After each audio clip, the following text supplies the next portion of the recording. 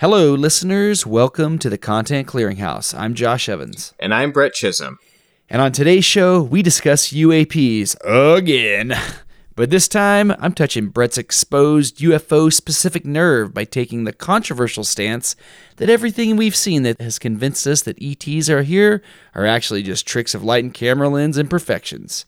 And then Brett discusses one of the most influential books in history and one of his personal favorites, a piece of literature that tries to bring purpose to even the worst kinds of suffering. Man's Search for Meaning by Viktor Frankl. Who knew that searching for life's meaning could be such a morose journey?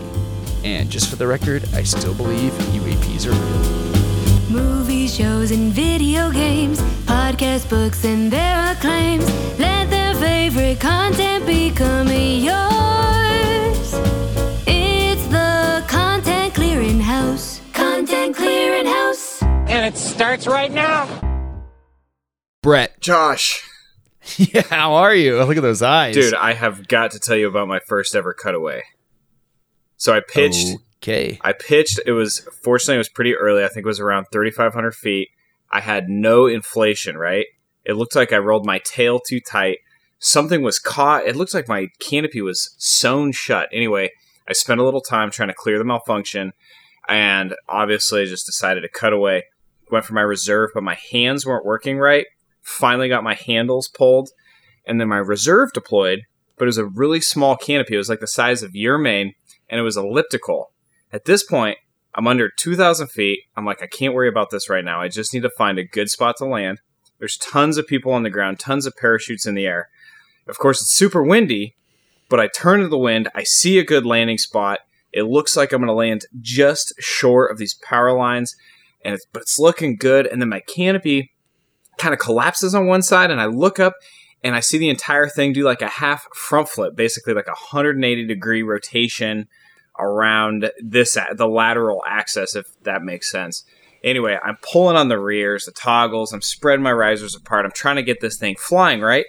I hit the ground, but I sort of peel left like we're supposed to, just tuck and roll, and next thing I know, I wake up, I'm in the Airstream, I was at the rest area right before getting to Camp V, like an hour out of Camp V, and I was like, Bree, I just had my first cutaway. It was all a dream. I couldn't wait to tell you about it on the show, because I know everybody loves hearing about dreams. Pretty much the classic skydiving dream, the one I used to have when I first started, back when I was a young Thundercat like yourself. I used to dream about having a malfunction and then going to cut away, but my cutaway cables ran all the way up to the canopy, the 16 feet, and it was like, did you ever watch Pee-wee's Big Adventure when he's pulling the chains out of the bike chain out of his saddlebags, and it just goes and goes and goes forever? No, but I can imagine the tissues coming out of the clown's sleeve. Exactly. But I remember this was more pulling like, the handle, yeah, just over and over and over and over, and just never getting to the end of it. Classic skydiving dream. So this more was like my hand was like weak, kind of like when you wake up and like your fingers aren't working. I don't know if you have that. Strong hand. Take my strong hand. Anyway, so I had my first cutaway, and I barely made it out alive, but here I am. To tell the tale. You may have failed several steps along the way, but I imagine you were probably dreaming about skydiving because we just went on that amazing skydiving trip together, the second annual Content Clearinghouse skydiving trip. Wait, that wasn't a dream? That really happened? I know it did seem fantastical, but it all really happened. And I got to tell you, man, the Sup Girl Boogie 2021 with Mike Silva out in Wisconsin was quite possibly the greatest skydiving weekend of my life. It was like what was so cool to me about it was every single person there either had possibly hundreds of hours of tunnel time. Most of them have flown in a coaching sense with myself or Mike Silva, or they all worked at the wind tunnel or currently do work at the wind tunnel. So like the skill level was astronomical, and it was just cool to be able to put together these really complex jumps, and like pretty much anything we could imagine we were able to do. And that is not common at a skydiving event, at least not in my experience. It was very humbling for me.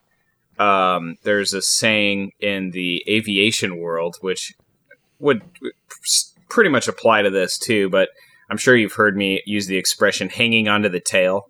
And it's kind of used for like somebody that's in simulator training or somebody learning a new airplane or a new pilot or whatever. And they're just like trying to get the end of my cutaway cables. Exactly. And it's just like an expression like they're behind the airplane. They're not thinking, you got to be thinking ahead of things. What's the next step? That's kind of how I felt on these jumps, especially with guys like you and Mike. Like, I don't really know how to angle fly, and that's what everybody does these days, apparently. And also just how quick you are and how Mike is. Like, I was telling Mike about this because we got to spend some really quality time with Dreamlivers, Mike and Alyssa, post skydiving. And it's just like they don't think before transitioning or diving, or it's just like everything seems instantaneous. Especially watching you guys jump when we did a 3-way crew bod jump to get started. So I know you guys had competed in the past, so I can't expect exactly to be on your same level, but I want to crawl from the tail a little further up the fuselage for next year. Maybe end up in the cockpit one day. I think you're being way too humble, Brett. You're way better at skydiving than most people, and especially most people with your experience. So I'd say that you're firmly grasping with white knuckles to the camera step handle. Okay. You're a little bit ahead of the tail. Well, unfortunately, I've decided to put all of my efforts into this new sport that I did not know existed. This was something that I attempted for the first time at Mike and Alyssa's lake house, their family lake house in Minnesota. Are you familiar with an e-foil board? Only from seeing pictures of you guys doing it. It was pretty much like the one-wheeling of water sports. I'm not sure if the comparison totally translates. It's only if it completely replaces swimming, because that's what one wheel has done to walking for me. Well, then I guess that analogy does stand. So I think most people might know what a hydrofoil is. If not, it's sort of like an airfoil for water, right? It's a wing that you see those boats that race, but they lift out of the water because they have a wing underneath the water that's lifting them. So this is like a wakeboard, or like maybe a short surfboard, but instead of needing a team of people to do awesome things, like a friend with like a $90,000 boat to pull you, and then a friend that's gonna like make sure that you don't get run over by other boaters when you let go of the rope. You replace the team with a briefcase style Tesla battery that runs a motor, an electrically driven motor that's attached to a hydrofoil that's about 30 inches on a mast that's underneath the water, basically like a knife's edge mast under this board. And you get it going with a Bluetooth remote you're holding in your hand. This thing goes up like 30 miles an hour, which of course we were doing it on like less than half, like less than 50% power of what it's capable of. But you're sort of on your belly, awkwardly getting drug through the water at a high speed. And then eventually you get up on your knees, and then you're kind of cruising around, and then eventually you stand up. But then the real magic happens when you find just the right balance to get that fulcrum, that hydrofoil lifts you up out of the water, and all of a sudden the ride is incredibly smooth, like one wheel on pavement smooth. And you can carve, and you can turn, and you can cruise. It is the greatest thing I've ever done. It is amazing. So screw skydiving. Well, there's no I in team, but there is an I in foil. You want to see my bruise, though? That probably explains why it's a solo sport. You want to see my butt? Oh, man. Sure, Brett. Show me your butt there. Did you fall on the board or hit the foil or what? I think it's just from the water. And then I got this. Whoa. It's not really showing up on my arm here, too. But yeah, So what, you get thrown over the handlebars into the water real hard or something? If you pitch backwards too aggressively, the hydrofoil sort of launches you out of the water. Or when you're starting to get it and you're bouncing and you're coming up out of the water, and you get too high, the prop will come out of the water, and then it's like instant deacceleration, and then you'll sort of cave down back into the water at a high speed. So it took us a full day basically to not completely suck. We all took some pretty good falls, but the water is forgiving, sort of. So how did you guys have access to this thing? Does someone there own it? Like, so Mike, how easy is going to be for me to get on one of these? Well, for the very low price of $12,945, I think last I checked, one can be yours. The way that we were doing this, so there's a company in Minnesota, and the owner of the company, the guy that rented us this board, he was a professional wake surfer. He said he just had enough of wake surfing. He kind of lost interest. He was burnt out. And then this thing came along, and it's totally reinvigorated his love of this, being on the water. And so usually you would rent the board from him for 2 hours at a time, and you get a lesson, and you're kind of supervised. But Mike and a few of his action sports enthusiast friends, if you will, have rented from him several times, many times, and have built a bit of a relationship, a bit of a rapport with him. So a little bit extra dinero, and we got to rent it for a 24-hour period. And basically, he gave us a lesson and delegated supervision duties to Mike. And so we had a full day on this thing, and we had 2 batteries. And the 4 of us just each took turns until our body was too banged up and we were too tired. And then we just let somebody else go until the battery ran dry, and then we'd swap out the batteries. And that was pretty much our 24-hour period, was trying to get good at the e-foil. And at the end, we were all cruising on the foil. We definitely picked it up. I'm super addicted to it now, and I want one. I'm just going to throw that out there. My birthday is in November for those wealthy Patreon listeners. I'll put it on the CCH credit card. Perfect. It's a business expense.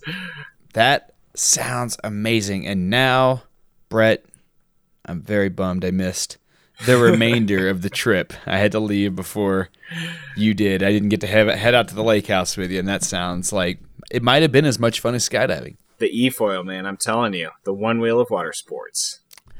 Completely replace swimming. Well, how's dad life treating you?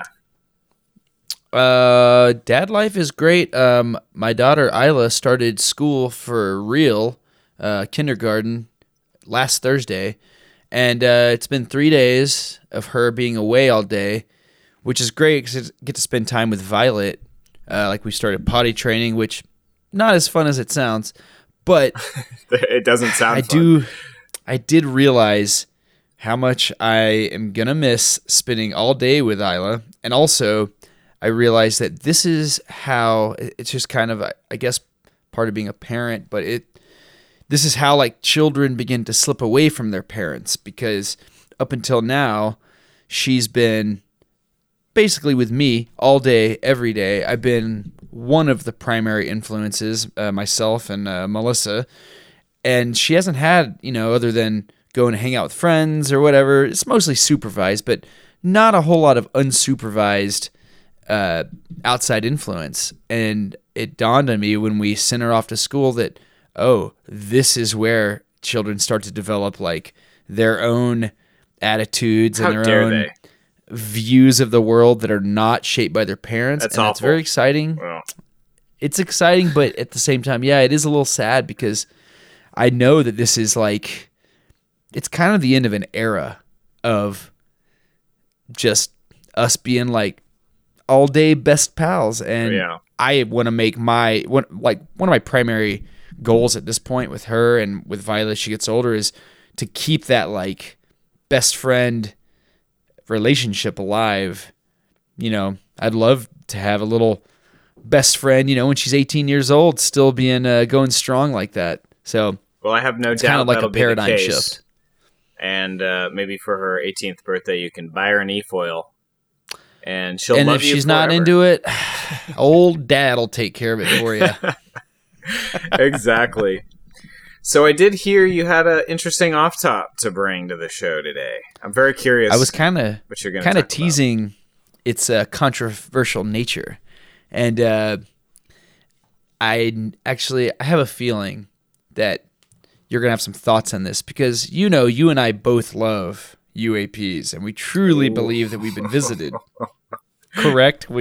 Is that an accurate assessment? 100%. But Brett, it's also important to keep an open mind because it is easy to be blinded by our expectations and our hopes. Absolutely. Confirmation bias. Exactly. And I found this video when I was sitting in the airport after the trip to see Mike, which was quite possibly the worst travel experience of my life. I almost didn't make it to the boogie because they wanted me to open my parachute in the airport, reserve and main, and I told them basically if that's the case, I'm just going to leave. And so I had to go back, check my rig. Basically, I checked it in late. It was a possibility you wouldn't even be on the same plane as me, so I was stressed about it not showing up. And then it got there. The trip was great. On the way back, my ID wouldn't scan. They were using some scanner at the Minneapolis airport that I'd never seen before. And so they made me go through all this extra security, and it just took like an additional 15, 20 minutes. It was a huge pain in the ass. But while I was waiting to get on the plane, I was just kind of scrolling through YouTube, and I found this video by the Corridor Crew, which is a page that I love. They do a series called VFX Artists React, where they bring in VFX professionals, and they show them good and bad VFX shots and have them describe how would this be created in the industry? Why would it look this bad? Oh, why does it look this good? And they were two of them, Nico and Sam, which are two of the guys that are in the Corridor Crew. They did a VFX Artist Reacts video where they were debunking UFO footage. And at first I was like, I'm already a pretty strong believer, but I guess I'll go ahead and watch this anyways. And I got to tell you, it turned out to be extremely fascinating. Now, big part of it was them. So they're breaking down these famous UAP shots, and a lot of it was explaining how cameras work and how cameras can sometimes deceive the eye. And my first thought was well, when all you have is a hammer, everything looks like a nail. And in this case, when you have a VFX background, everything looks like a VFX shot. But as I started to learn about how camera irises work and how the images are processed, it really did start to make a lot of sense, how some of these shots, why they look the way they do, and how it can kind of convince you that you're seeing things if you already have kind of a preordained conclusion about what you're expecting to see. Sure. I have no doubt that a lot of UAP footage is misidentification of a bird, a satellite, a balloon, a lens flare, probably fake, a lot of it. But, there's still that small percentage of things that cannot be explained even after going through pretty much every other hypothesis. Well, let me run some explanations by you and see what you think. Okie doke. So the first video, I'd never seen this video before. I don't know if it has any kind of famous name, but I'll explain it to you. You can also watch this video, which will be in the show notes. So it's a night vision shot, and the camera is zooming in on what looks like a triangular craft in the sky. And as they zoom in on it, basically the shape never changes. It's always a triangle. Is this ringing a bell to you? Is this in China? Somewhere. It's okay, somewhere. It's somewhere? I have seen that video from somewhere. So they explain that a camera has an iris on it, and the quality of that iris is kind of represented by the amount of blades that are present in the iris. And the blades are what either come together or slide apart to allow the iris to open and close. It lets more or less light in. And on a really high-end camera, you might have 50, 60 blades. So the iris is essentially round, even though if you get down microscopically to it, you might be able to see some straight lines around the edges, but that's where the blades are intersecting. But on extremely cheap cameras, and they said sometimes on these night vision cameras, it may just be a 3-blade iris.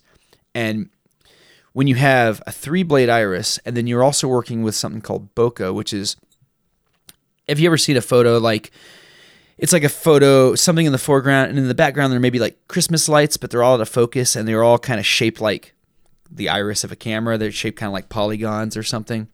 This is like a really famous. Me of, every Christmas card I've ever received.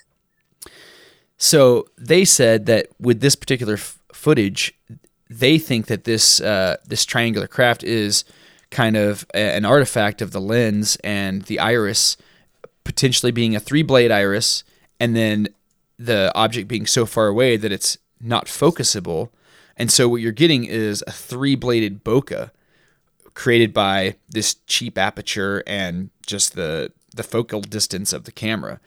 And when I saw that, I was like, man, I feel like this is actually going to be a really awesome video, because I've never seen anyone offer any kind of rational explanation like that. But that one wasn't really like, that was just kind of the appetizer to me, because I had never seen that footage before. But the next one, Brett, I think you might be familiar with, the Go Fast footage. I am not responding to this. Okay. How do we discredit the eyewitnesses? They're looking at something with their eyes. Oh, I mean, They there's saw definitely objects something there. And that were tracked on the radar. VFX guys, they are not offering, they're not saying this is definitely what's happening, but what they're saying is that this is what cameras do, and it's potential that something could have been misidentified based on the way cameras work.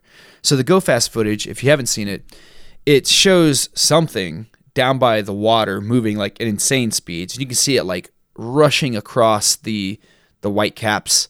It's just like, it looks like it's moving 5,000 miles an hour. And what they said is this could be something like a bird, but filmed in parallax. And are you familiar with parallax? Yeah, just the idea that like when you have like binocular vision. So if you're looking at an object and you close one eye and then close the other eye, how you're getting two different perspectives, basically. So parallax is when you have foreground elements that are moving at different speeds from the background elements. And I'm familiar with that from like 2-dimensional video games. They use that as a way to create like depth, to make it look like the characters in the foreground are moving really fast and the background is just barely creeping by. And they did this experiment where they put a little object on the end of a pointer wand, and then they drug that object across the ground slowly, and then with a camera phone they moved it the opposite direction, and it made that thing look like it was going like 1,000 miles an hour across the ground. And so they didn't really have an explanation for what he might have been filming, but they said it really could have been anything. It could have been a bird, or it could have been, like a balloon or something, but it's like the plane is moving 600 miles across the ground one way. This object could be moving, maybe 20 miles an hour the other direction. And when the camera locks on, the target appears to be moving at ungodly speeds, when in reality, it's the camera platform that's moving that fast. And the ground speed is an illusion created by the camera locking on while moving away. And that's not to say that whatever they filmed, I mean, it really could have been something crazy. But I think it's interesting to know that there is a potential explanation just based on the physics of what was happening with the airplane that could have created that illusion. At a certain point, it does feel like you're just trying to explain things in a way that it's like, well, it obviously isn't a craft that behaves in these abnormal ways, because there's no way that exists. So it's got to be a bird, right? Doesn't it feel a little bit like that? I mean, I might agree with this take, depending on the other evidence that was available. But at a certain point, and this is why I've looked at these other cases with kind of a different perspective, when you have radar footage, when you have the government saying like this is legitimate footage, when you have fighter pilots and you hear their genuine reactions on video recording saying, what the hell is that? Look at it, it's flying against the wind. I mean, it's not just like some grainy ass video. Like that's what we're seeing. Like they saw things with their eyeballs. Yeah, I mean, I'm not discounting it. I just think that it's very interesting hearing another take on it, especially another take from people who I've been watching for a long time, and I really respect just their industry knowledge of what you can do with cameras and VFX. And I agree with you. I think that the eyewitness testimony is the most compelling. Mm-hmm. But before we get to eyewitness testimony, this is controversial. Let's talk about Commander Fravor's video. Oh no, you're really going after the gold of the UAP evidence. I'm not going after it at all. I am a secondhand reporter, and I'm on your side. I believe in these things. But so they point out that in Commander Fravor's video, there is like a very distinctive UFO shape of whatever he's locked onto. And what they point out is that the target rotates as the camera rotates. So like the profile of that shape rotates with the camera. And I've never noticed that before. But if you watch closely, the little disc-shaped thing with a little ball on top of it that he's recording, the horizon line and that rotate like at almost the exact same speed. So they point out that the shape of the object is, again, potentially determined by the camera that's recording it. And that may have something to do with the way that that IR camera is processing light, or something to do with the shape of the sensor. And that parallax motion, again, could describe the speed attributed to the object. And what they posit is that what you are seeing on the FLIR was actually a heat lens flare, the shape of sunlight blooming off of a reflective object in the sky, interpreted by an IR camera. Now, they didn't have a theory for what it was reflecting off of, and they did admit that this one was the hardest to explain, and it is admittedly unidentified. So, like, don't take any of this as evidence that I don't believe in these very credible accounts, especially from people like Commander Fravor. I think, like you, that the eyewitness testimony from these credible witnesses is the most compelling thing.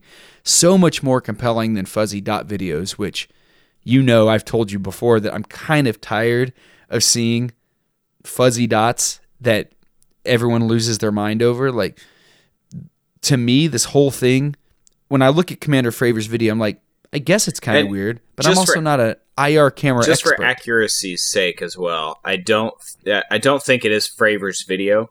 I think him and his wingman, saw this object, went back to the ship, and then they launched another F-16, and that next aircraft got the video. But I mean, it was the same. It was the same boat. That these same squadron, I think. But yeah, I don't know. I was just throwing that out there. Yeah, and I'm like 100% with you. When I hear Commander Fravor talk about what he saw, it's like I have no reason to discount that. In fact, I think it's probably the best evidence we have, and I think that kind of testimony is so much more compelling than any footage I've ever seen. I think it's still strange that we haven't seen any high-def footage with all of the amazing cameras that exist, not just cell phones, but, I mean, it's not hard to buy a camera with an amazing zoom lens, and people have those all over the world, and so I do think it's strange that this footage has never been captured like that. I mean, there's other photos out there. I mean, I will refer you to Leslie Kean's novel UFOs, which I talked about on the show. Covered on the show. Yep, there's a mountain of evidence. That's like what's so strange about people discounting it is like what is the final piece of evidence that'll finally convince people, because there's actually like a mountain of this. Well, I mean, my stance hasn't changed. Yeah. I am still 100% on board. Well, I'm happy to hear that. I thought I was worried I was going to have to reconvert you. Well, maybe I was just trying to start a fight on the show today. But I do think it's important to approach such an arcane subject with a truly objective mind and not just see what we want. And I think that it's very easy to fall into that camp, especially with something that's like this otherworldly, but also this important. And, that's why I thought a video like this is important. Even for somebody like you, like me, that are believers, I think you should watch the video. Yeah, I absolutely agree with that. But I also say, let the skeptics be skeptical. Let the scientists look at this with an unbiased opinion. At this point, I'm a contentologist. I want every little scratch on the lens and fuzzy blur to be a UFO. That's my take. Is that part of being a I have contentologist? confirmation bias running through my veins. I just want to have fun and think about awesome things. Give me UFOs, give me e-foils. Any day. I don't think I don't think I'm your guy to evaluate this subject matter with the most objective view anymore. Well, maybe that's the reason I brought it to you, because maybe you should be objective, even though you are a believer, because it's probably one of the most important things about science is being objective. You're absolutely right. You've convinced me. All right. Brett no longer believes in UFOs. I did not say that. Well, I'll leave this link in the show notes, and you can check it out. Let me know what you think. And then, hey, if you guys want to continue this argument on one of our social media platforms, hit us up. Send us an email. Let us know what you think about it. Start a Twitter feud with Elon Musk. Yeah, perfect. In our honor. Well, so besides that video, how about, content circuit. It's that time. Well, besides all the sick skydiving footage that we watched post Sup Girl Boogie, per Mike's recommendation, I'm now listening to a book on tape called The Night Circus, and I'm really enjoying it. And also, I've been revisiting some suggestions from you. The Darknet Diaries podcast is back in the queue. Very interesting, very disturbing. If you're like me and you've kind of burnt out on a lot of your favorite podcasts and you're looking for something new, a little non-fiction-y, a little internet-y, maybe a little dark, Darknet Diaries, pretty awesome. What's the Night Circus? I already like the Darknet Diaries. I'm sold on that So one. the Night Circus is like a fantastical fiction story about a circus that just sort of shows up every once in a while, and it's kind of the talk of the town, and you don't really know what it's doing there or why it shows up in the way it does, and there's nothing really happening in the daytime, but there are these little snippets throughout this story of entering it at night and how you enter this tent and it smells like caramel apples and there's acrobats, and you go over here and there's fortune tellers, and it's just like this pretty much like the most amazing piece of entertainment is this like traveling magical circus. But then you find out that there's these magicians out there that may not be illusionists. They might be the real deal. Oh. It's very fun. And when I get a really good recommendation from one of my friends, that it's like they're saving that content recommendation because they know I have a long and arduous circuit ahead of me as a professional contentologist. So when they drop a bomb on me, I will take that bomb and shove it right into my ear holes. Exactly. I love hearing about amateur contentologists dropping some recommendations on you or I. It seems like our message is everyone getting out there. had to start somewhere. We used to be amateur contentologists, and look at us now. Still relatively amateur. How about you? What's on the circuit? Dude, I've been on a documentary kick lately, and specifically like a drug war documentary kick. So it started with the Hulu documentary Sasquatch by David Holthouse. And David Holthouse is like this deep investigative reporter who he was like embedded with neo-Nazis. He reported a story on these like meth addicts that they would get these like statues from China that were made of meth, kind of like a dragon, and then they would like chip pieces of meth on it and they'd party for like 3 days straight. But this story, Sasquatch, is about him investigating this triple homicide that happened in, I think, Humboldt County, somewhere in the Emerald Triangle, where all the marijuana is grown in California. But it was a triple homicide that was attributed to a Sasquatch. Like the people were all torn up and ripped to shreds, and there were Bigfoot footprints all over the place, just like in the early 90s. And he was living up there when it happened, and he heard this, and so he goes back like 30 years later and investigates it. It's absolutely fascinating. It's a 4-parter. But then I was looking up, like, what's his other work? And I realized that he is affiliated with another documentarian that we've talked about on the show, Russell Tiller, or Tiller Russell, I think. It's a weird name. But he made the Operation Odessa documentary about the guys trying to buy the submarine. I still recommend made that. The Night Stalker documentary. Yep, amazing. So he's got one on Amazon that's David Holthouse, Tiller Russell joint called The Last Narc, and it's about did you watch Narcos Mexico? I loved it. I love all the So Narcos. it's the true life story of that. And when I watched that, I was like, this doesn't seem like anything I've ever heard of. Is this the real story? Like, why is El Chapo just like a grunt in this story? Dude, that's the real story.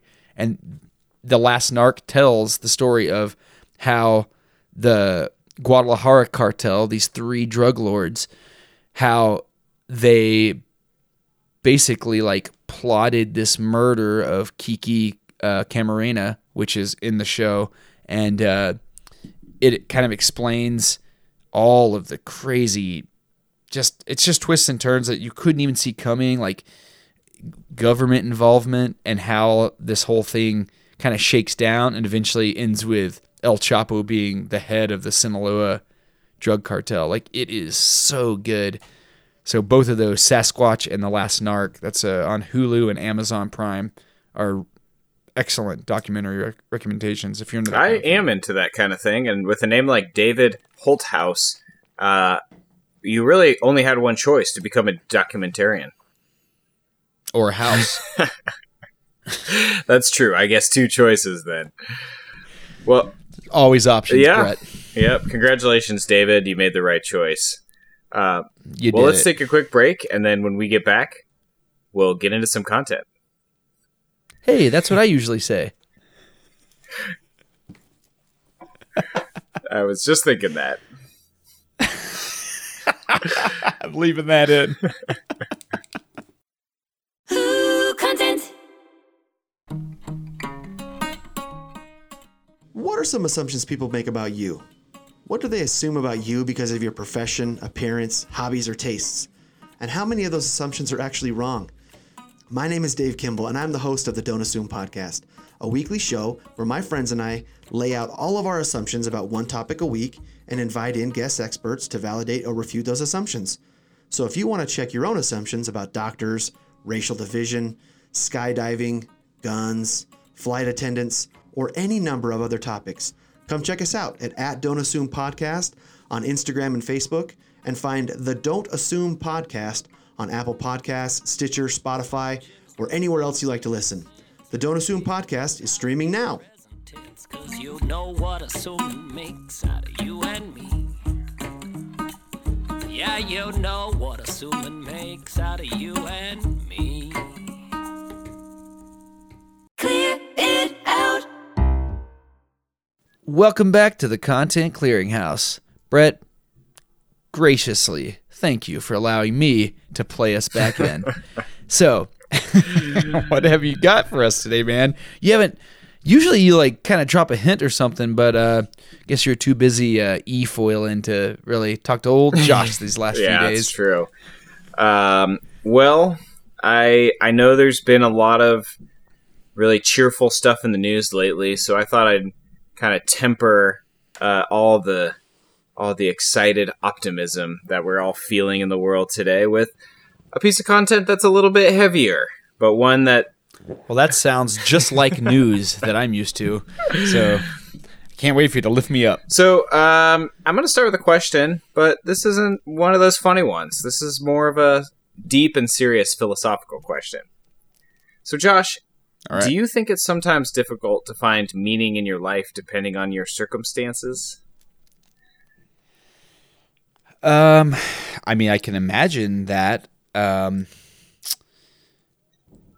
don't know how you subscribe to this platitude, but you know when people are like, "Oh, everything happens for a reason." Like, I've always thought that things just happen. And then if you're kind of like a forward-looking, maybe an optimist, or maybe you just have good circumstances in your life, you'll find a good reason. And if you're like in a bad place in your life and you had a lot of tragedy, you might find a bad reason. So I think that, like personally for me, that's not hard because I feel like my life, thankfully, has been fairly blessed. But I can see how it could definitely be a little overwhelming if you're like on hard times. And I mean, I definitely don't disagree with that. I sometimes question whether I believe in some sort of purpose or like things fitting together in a certain way, or that is just something that we retroactively apply to the random events of our life. But I think this is, I have a book for you that I think sort of throws all that out the window and doesn't really try to find a make-believe or spiritualist look, but it's really a pragmatic way to give meaning to life, whether it is during times of pleasure, success, happiness, or suffering, finding meaning and purpose even in death. So before we get into it, I want to introduce this piece of content saying that, like Breaking Bad, what I last covered on the show, I consumed it for the second time recently. Now, second reading of this book wasn't really planned, but I was at work and I just finished the paperback copy of The Accidental Time Machine, a sci-fi book that you had gifted me, and I had some really long flights coming up. So because I didn't have another book with me, I was basically stuck with what was on my phone. I think you know this, but I'm more of a physical book guy. I've tried the Kindle in the past. I've tried the iPhone. I personally prefer to read with, paperback or just something in my hands. But you're a tree murderer. Yes, that's one way of looking at it. I prefer the term... I just prefer to murder the planet as they extract all the lithium from my phone battery. I prefer the term tree corpse recycler. Yeah. Oh, wow, that's very progressive. Very optimistic of you.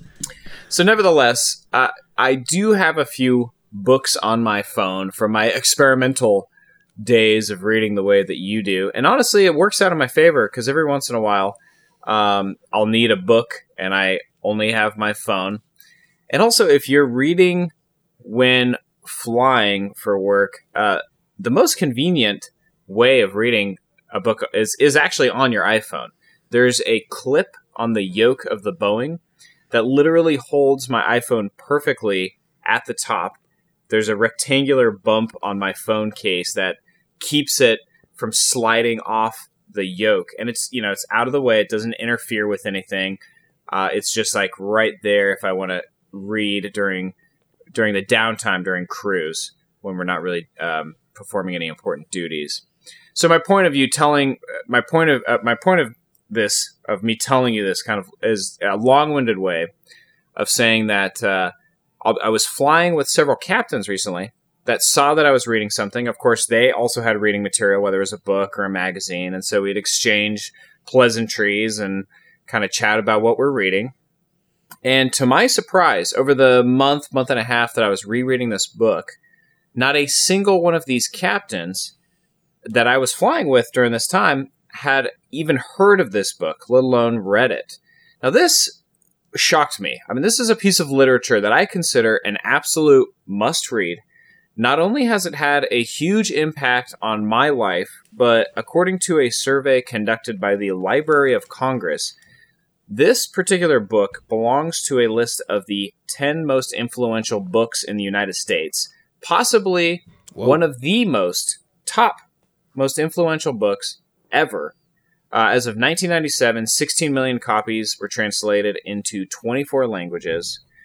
Now, fortunately, I am happy to report that when this book just recently came up, post skydiving boogie, but in the continuation of the Minnesota trip, my crewball members and best friends, Mike and Alyssa, were not only aware of this book, but they absolutely loved it. And of course, Mike and Alyssa, they're total dream livers. They're paving various pathways to success, happiness, adventure, and meaning. And the book that I am talking about is Man's Search for Meaning by Viktor Frankl. Well, now you're making me feel bad because I have not read this. So Have you heard of it? I'm very excited to hear about it. Have you heard of this? This actually the first I've heard. I may just not be plugged into the zeitgeist because I have not heard of this world's most influential book. Well, I'm not out to make anybody feel bad. And when I say, not a single captain that I flew with had heard of this, I only flew with like 3 different captains on that trip. All of them fantastic, educated. They were all reading, different pieces of literature. But I was surprised. I thought that this was on kind of everybody's list. So if anything, you are making them feel better because you're a professional contentologist, and so I'm excited to bring this into your purview for sure.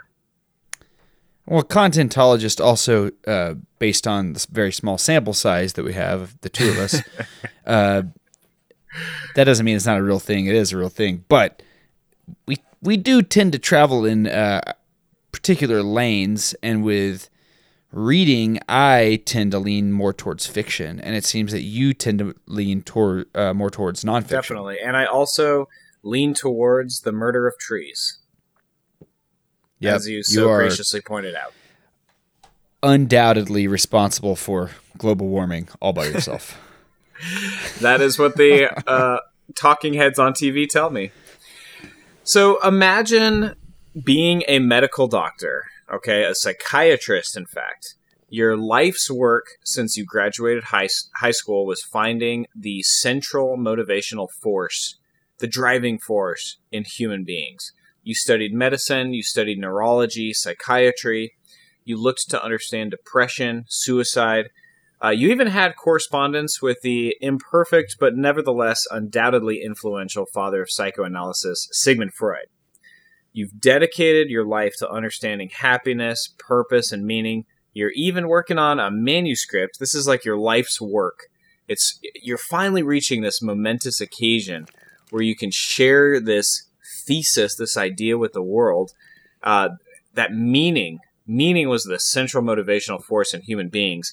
But soon you find yourself in the midst of possibly the absolute worst conditions human beings have ever endured in history, the Auschwitz concentration camp. This is the real-life premise, the actual backdrop that occurred before man's search for meaning has ever seen the light of day. This is the story of Viktor Frankl. Now, I'm going to talk a little bit about his background. Some of this is in the book, some of it isn't. But I do, the book is really focused, the stories of Auschwitz are more focused on what meaning and purpose can be taken from the suffering that he endured. But I did a little extracurricular reading, watched some really fascinating interviews. I'll put the link to the YouTube video that I watched. I think it's one of Viktor Frankl's last interviews. And I think it's really interesting. If you read the book and you want to dive a little bit more into his background, I highly recommend it. So Frankl, he's Austrian. Of course, he's Jewish. And he'd actually just begun a private practice in 1937. But the Nazi annexation of Austria in 1938 limited his ability to treat patients. In 1940, he became the head of the neurology department at Rothschild Hospital. It was the only hospital in Vienna that was still admitting Jews. And he was actually, at the time, helping numerous patients avoid the Nazi euthanasia program that targeted the mentally disabled right up until his deportation into the concentration camps. Oh my God. In 1942... this was 9 months after marrying his wife. Frankl and the rest of his family were sent to the first of 4 different concentration camps where his father died of starvation and pneumonia. 2 years later, Frankl and the surviving members of his family were taken to Auschwitz, where his mother and brother were gassed. His wife died later of typhus. Now, this is a very common and horrible cause of death for camp victims during this time. So that was in Bergen-Belsen concentration camp. That's where his wife died. But Frankl was unaware of her death until after he, years later. And he wrote about the hope that he held of reuniting with her and the meaning that gave him during his time in the concentration camps. So over 3 undoubtedly horrible years, Viktor Frankl spent time in 4 concentration camps in horrific conditions. Like I said, possibly the worst that humans have ever seen. The entire time he was on a razor's edge of survival, and he absolutely knew it. Sometimes, according to him, it was his mental attitude, remaining positive, having hope, even in these conditions, that kept him alive. Other times, as he clearly points out, it was simply luck of the draw. So, one of the stories, I'm paraphrasing here, but he last minute decided to stay in Auschwitz with these prisoners that were sick with typhus. And there was like another truckload, or maybe it was a train, that was taking a lot of other concentration camp prisoners to supposedly another camp with better conditions. And, people were trying to convince him to position himself within this group, because you could kind of anticipate these sorts of things. You would listen to rumors. You would try to get it to the front of the group, or, look as healthy as you could so that you were eligible to be taken to this labor camp, and be at kind of the front of the line. Horrifying. For sure. But, and people thought that he was basically had a death sentence staying back with the typhus patients. And it's only later when he discovered that all those prisoners were duped, and they in fact had sealed their own fates, and they were being sent to the gas chambers. So, I mean, what was his reason for staying back? Was he just trying to help the sick patients? I think, if I remember correctly, because there's multiple times in the book where he has, there's this sort of like, do I go this way or do I go that way? Or do I trade, my last cigarette for a piece of bread? Will that help me to survive one more day? What will happen tomorrow? I mean, you're living moment to moment, basically, in these camps.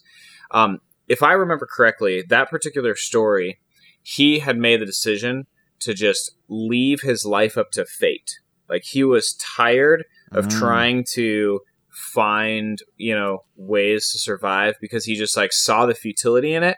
Like, a lot of people would try to determine their circumstances, and it didn't really work out in some cases. And so at this point, it was almost like a surrendering and, staying back. But I think that, he holds a lot of admiration for the people. Like, he saw the best of humanity, he saw the worst of humanity, and he saw people that literally would give up their last opportunity for surviving, their last bit of food, to somebody that they knew wouldn't make it. So he saw these real life saints in concentration camps that were just like dedicating their last moments to taking care of the sick or the unwell. Just imagine like the depth and the breadth of human potential that was lost in concentration camps. I mean, this guy sounds, if he wrote this highly influential book, he's clearly like and he's a doctor, he's clearly like a great mind. And it's just such a tragedy. Just how many people were lost that had the potential to be, to further humanity. And it's just, it's like, think about like Einstein escaping from Nazi-occupied Germany, and how much of a loss to the world it would have been if he'd been taken. And it really puts into perspective like just how lucky he was to make it through. Oh, it's insane. Clearly, he made a huge impact on the world. He definitely did, and there's definitely I think works from this time period that have been influential, that have had an impact on society. I think this is up there. I mean, I think that this is really at the top, and it's not all doom and gloom. I mean, there is really some amazing wisdom, but we'll get into that a little bit more.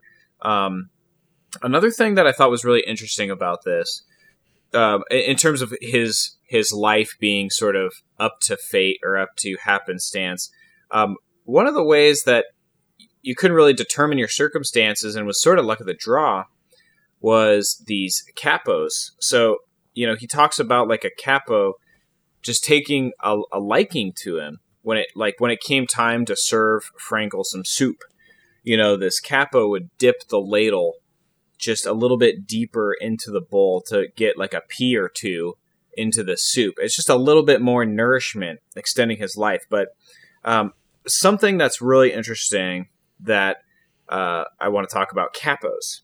So for those that don't know what a capo is, because I didn't before reading Man's Search for Meaning, these are prisoners that were assigned by the SS guards to supervise forced labor or carry out administrative tasks. So their status is elevated in a way in this camp. And, I had an image in my mind of like these Nazi guards standing watch at these concentration camps, right? Or forcing prisoners to march or perform labor, whatever. And that's kind of, I think, like Hollywood imagery, I think, is like embedded in my mind. Well, Frankel really paints a picture of reality. And this reality is one in which capos, it's these fellow prisoners who were assigned to be both a prisoner and a guard. They had much more direct contact with other prisoners, and they were absolutely known for their brutality toward other prisoners.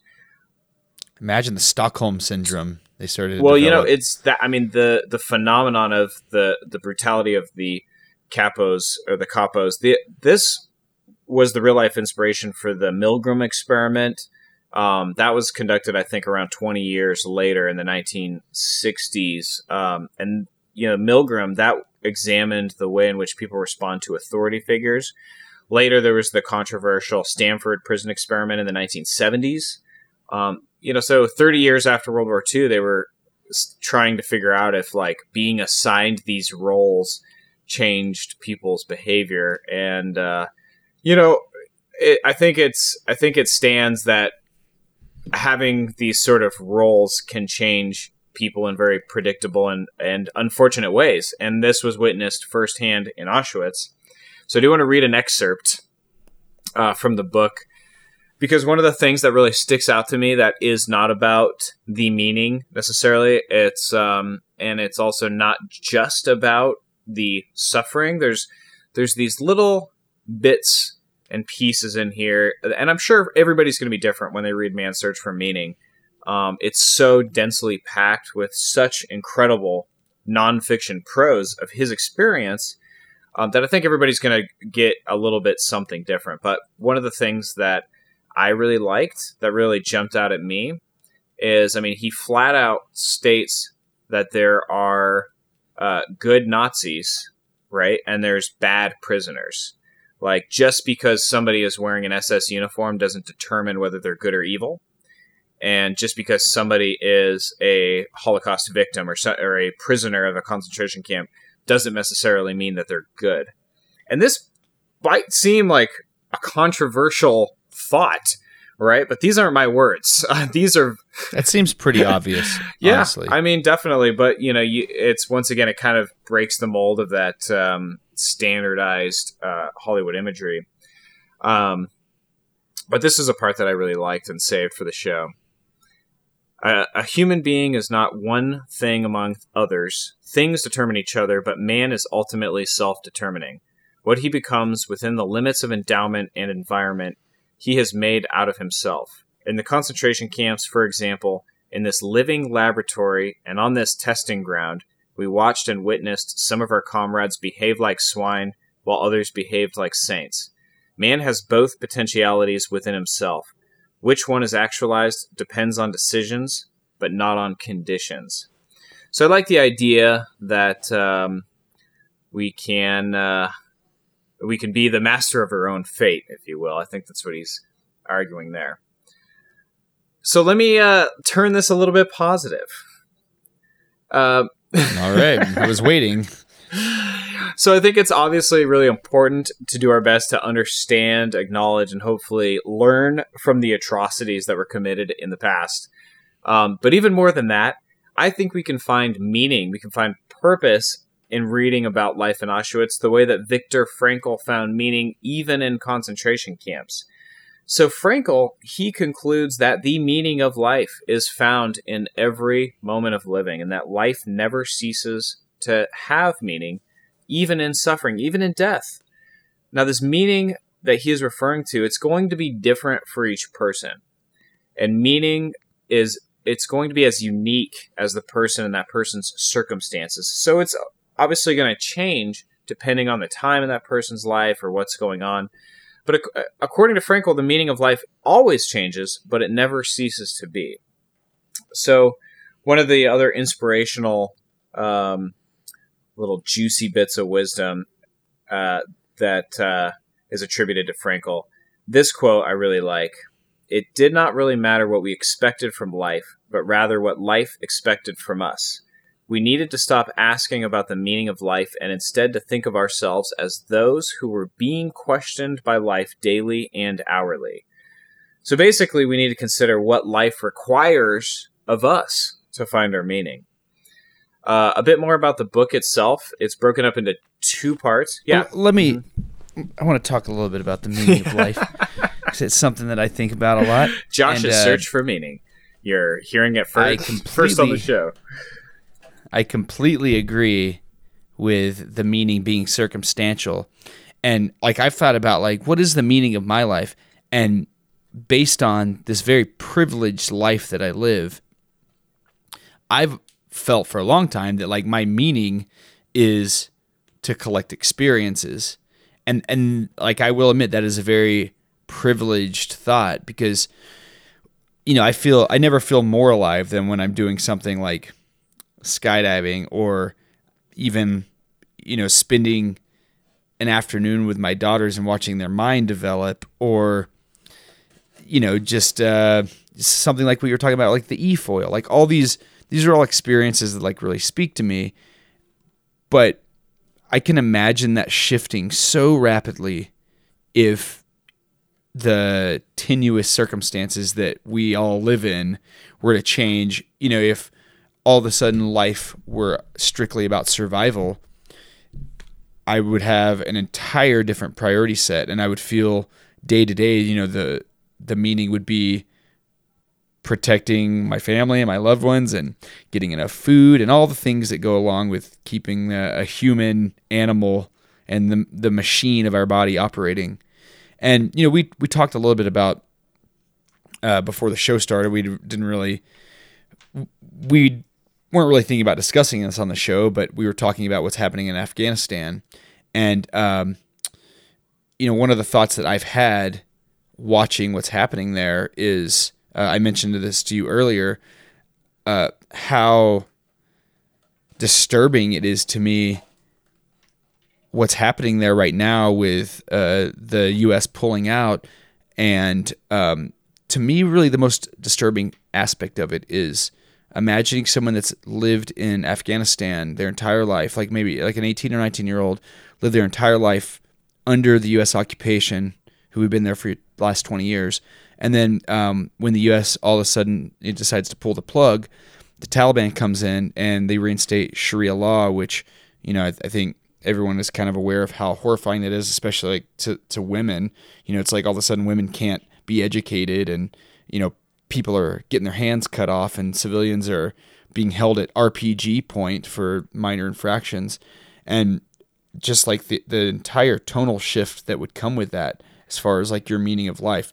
Before, when the U.S. was involved, people may have found their meaning as trying to rebuild the country or create a government, or even just the day-to-day things that you and I enjoy, just having fun with my friends and going out into the mountains and exploring. Oh, just stay away from where the war is.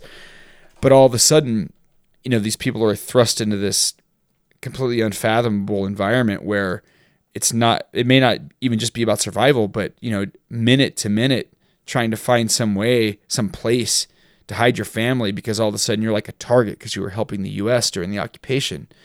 And this is one of the, in a long time, one of the world events that's really affected me this way. And it really puts into perspective the things you're talking about, because that could very easily have been any one of us. We're just like so privileged to have been born where we are.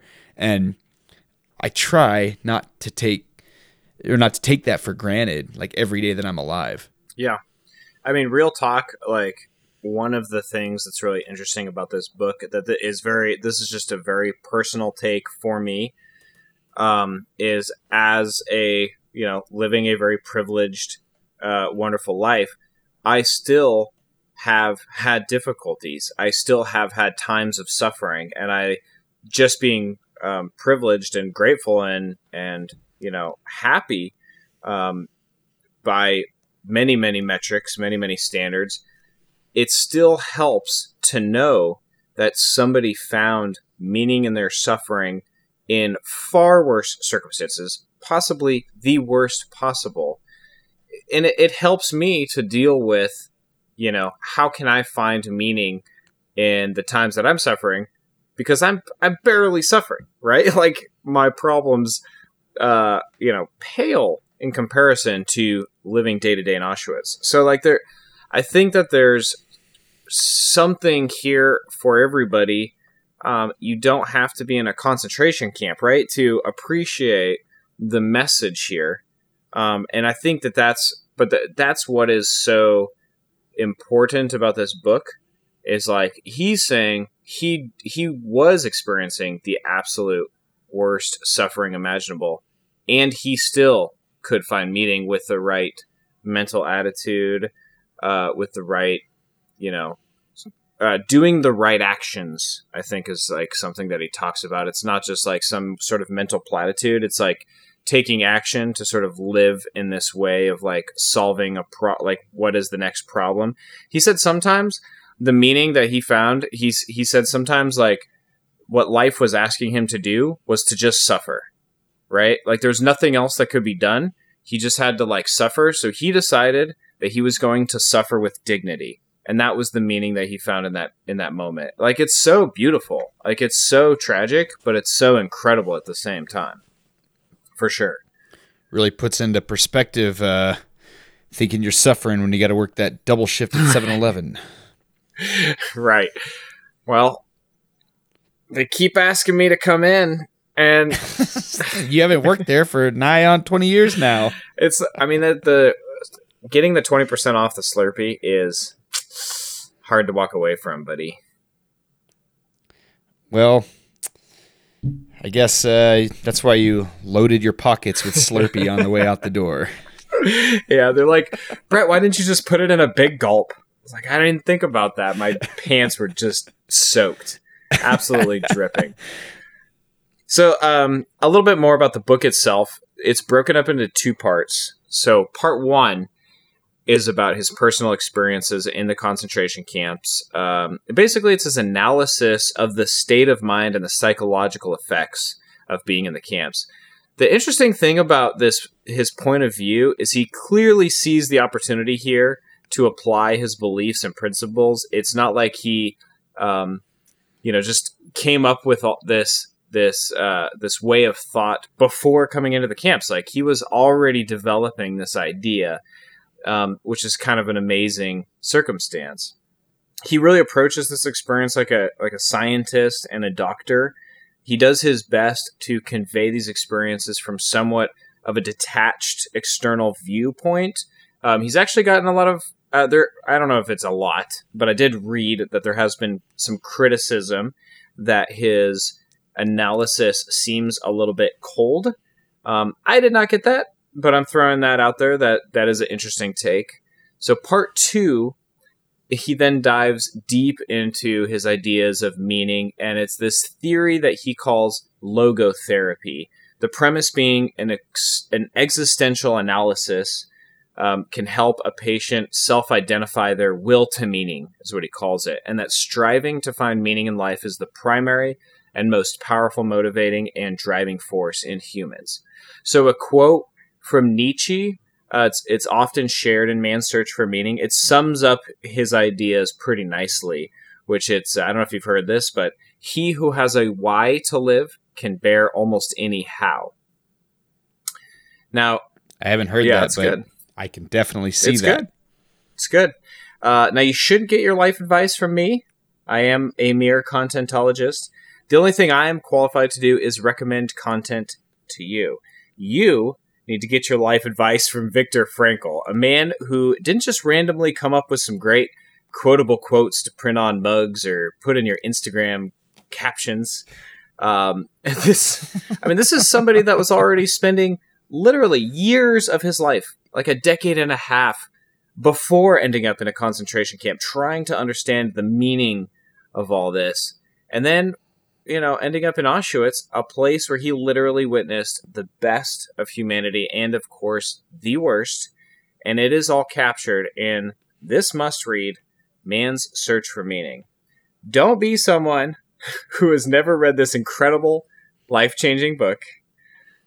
Don't be a Josh. Or one of my captains.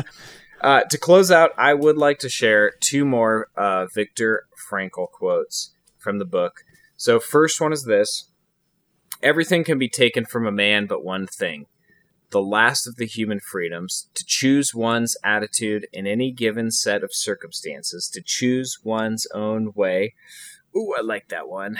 And finally, for the first time in my life, I saw the truth as it is, set into songs by so many poets, proclaimed as the final wisdom by so many thinkers, the truth, that love is the ultimate and highest goal to which man can aspire. Then I grasped the meaning of the greatest secret that human poetry and human thought and belief have to impart. The salvation of man is through love and in love. And Josh, I love this book, Man's Search for Meaning. Truly one of the greatest pieces of literature in our time, and I am absolutely thrilled to bring it to the Content Clearinghouse.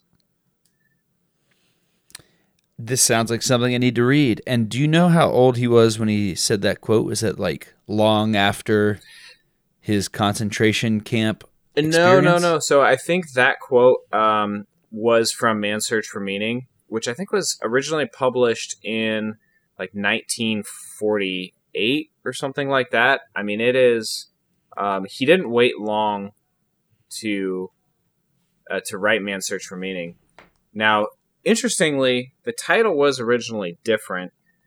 I thought I had it in my outline, but I'm going to have to look it up just real quick because it is a total, like, Kruba Dreamliver style title. So, okay, I got it here. It was published in 1946, and the original title was Nevertheless Saying Yes to Life, a Psychologist Experiences the Concentration Camp.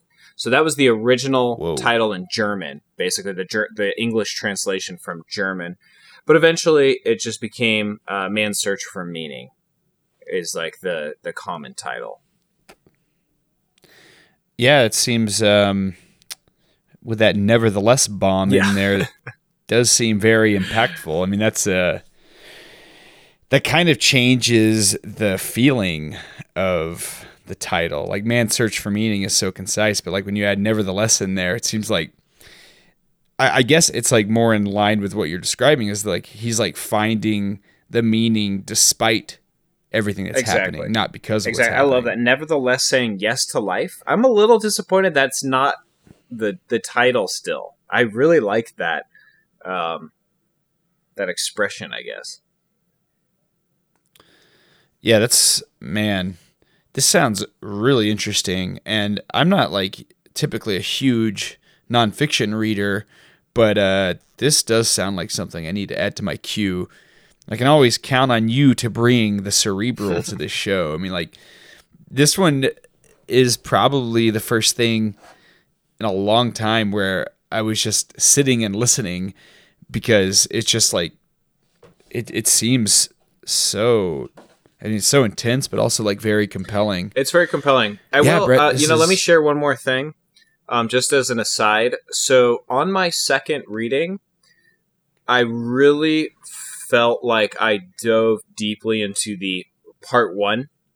And it's interesting, the first time I'd read it, I really consumed the entire thing in the same way. Like part one and part two were very captivating, very interesting.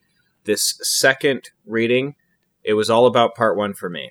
So please don't feel like when you pick up this book for a reread or a read for the first time, it is a short read. This is not a long book. Don't feel like you have to read both parts to get a lot from this book. They are totally separate sections. I do feel like part 2 is diving almost into a nuts and bolts of his psychotherapeutic methods, if you will. A lot of people, I think, will get a lot just from reading part 1. So just throwing that out there, I don't feel like anybody should feel any obligation. It's not like a chapter 1 and a chapter 2. It really is 2 distinct parts. So, I just literally on this time, I skimmed part 2 and I kind of like revisited his ideas. But for me, it was all about absorbing his experiences again in part 1. Because I really felt like that's what's resonated with readers. But that's my opinion. That does seem like the very compelling part of the story, like hearing a firsthand account of a concentration camp from someone who is like an expert in the human psyche. Totally. That seems interesting and probably a very unique take, something that hasn't been done very often or maybe ever before. It might be the only book like this. I think so. Yep. Yeah, that is... I'm going to check this out for sure, Brett. Thanks for opening my eyes to how interesting the real world can be instead of just fantasizing about sci-fi military futures all the time. You're welcome. You can always count on me, buddy.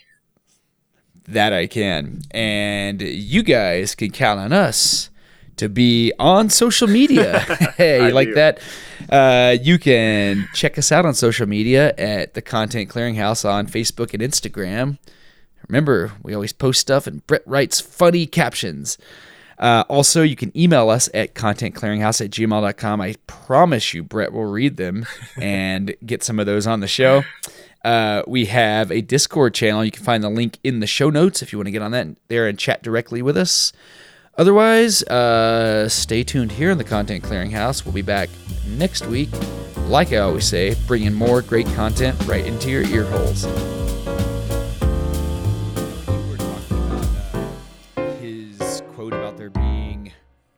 Good and bad people on both sides, yes, like in the Nazi camp and in the amongst the prisoners. Yes, that made me think about.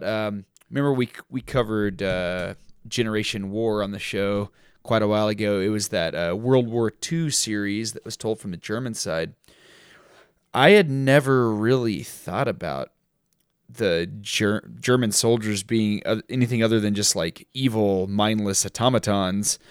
Because they're just like such an iconic villain, and it's like perfect cannon fodder for a video game. Right, you throw Nazis in there, and you're not going to offend anyone. Right, totally.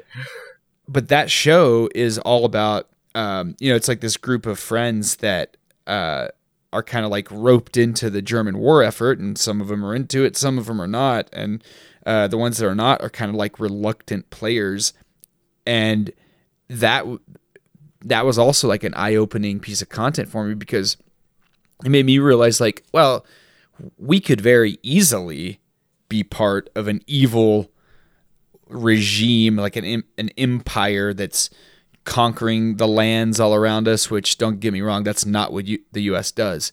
But if we were in a country like that and we were drafted into the army, we wouldn't really have any other choice. You would pretty much have to go along with what was happening. And, whether you end up being concentration camp guard and, enjoying your work, or if you're just a reluctant soldier on the front lines, that there is like a wide swath of human experience and motivation in there.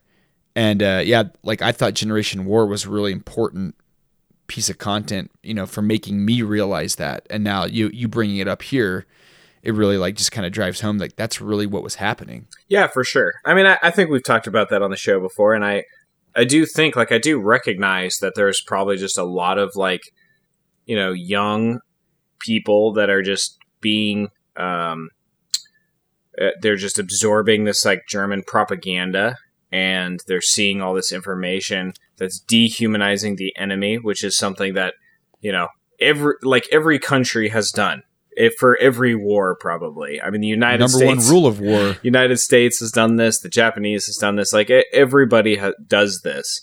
So I realized like there's probably a lot of people that are victims, right? Like they're not just these like evil. They're people like us. Like that's what's so scary about this is like it could happen to any of us if we don't have our guard up and question things, question authority. But you know, at some point, there has to be some level of accountability, and it's like, what is that point? Like when you are driving a truck full of human beings, to be like, you know, tricked basically to going into a room where they think they're going to be showered off, and instead it's carbon monoxide coming in. Like, at what point do you realize you're committing like horrible, evil acts? I don't know. That's why it's always really interesting to hear really a first person's take from a, you know, Auschwitz victim, from a prisoner that kind of understands that things aren't always black and white. So it's because that's where I want to get my information from. Because like I'm sure he has his own biases, right? But he really was there. And he really was a victim, and he really was trying to take a super objective approach.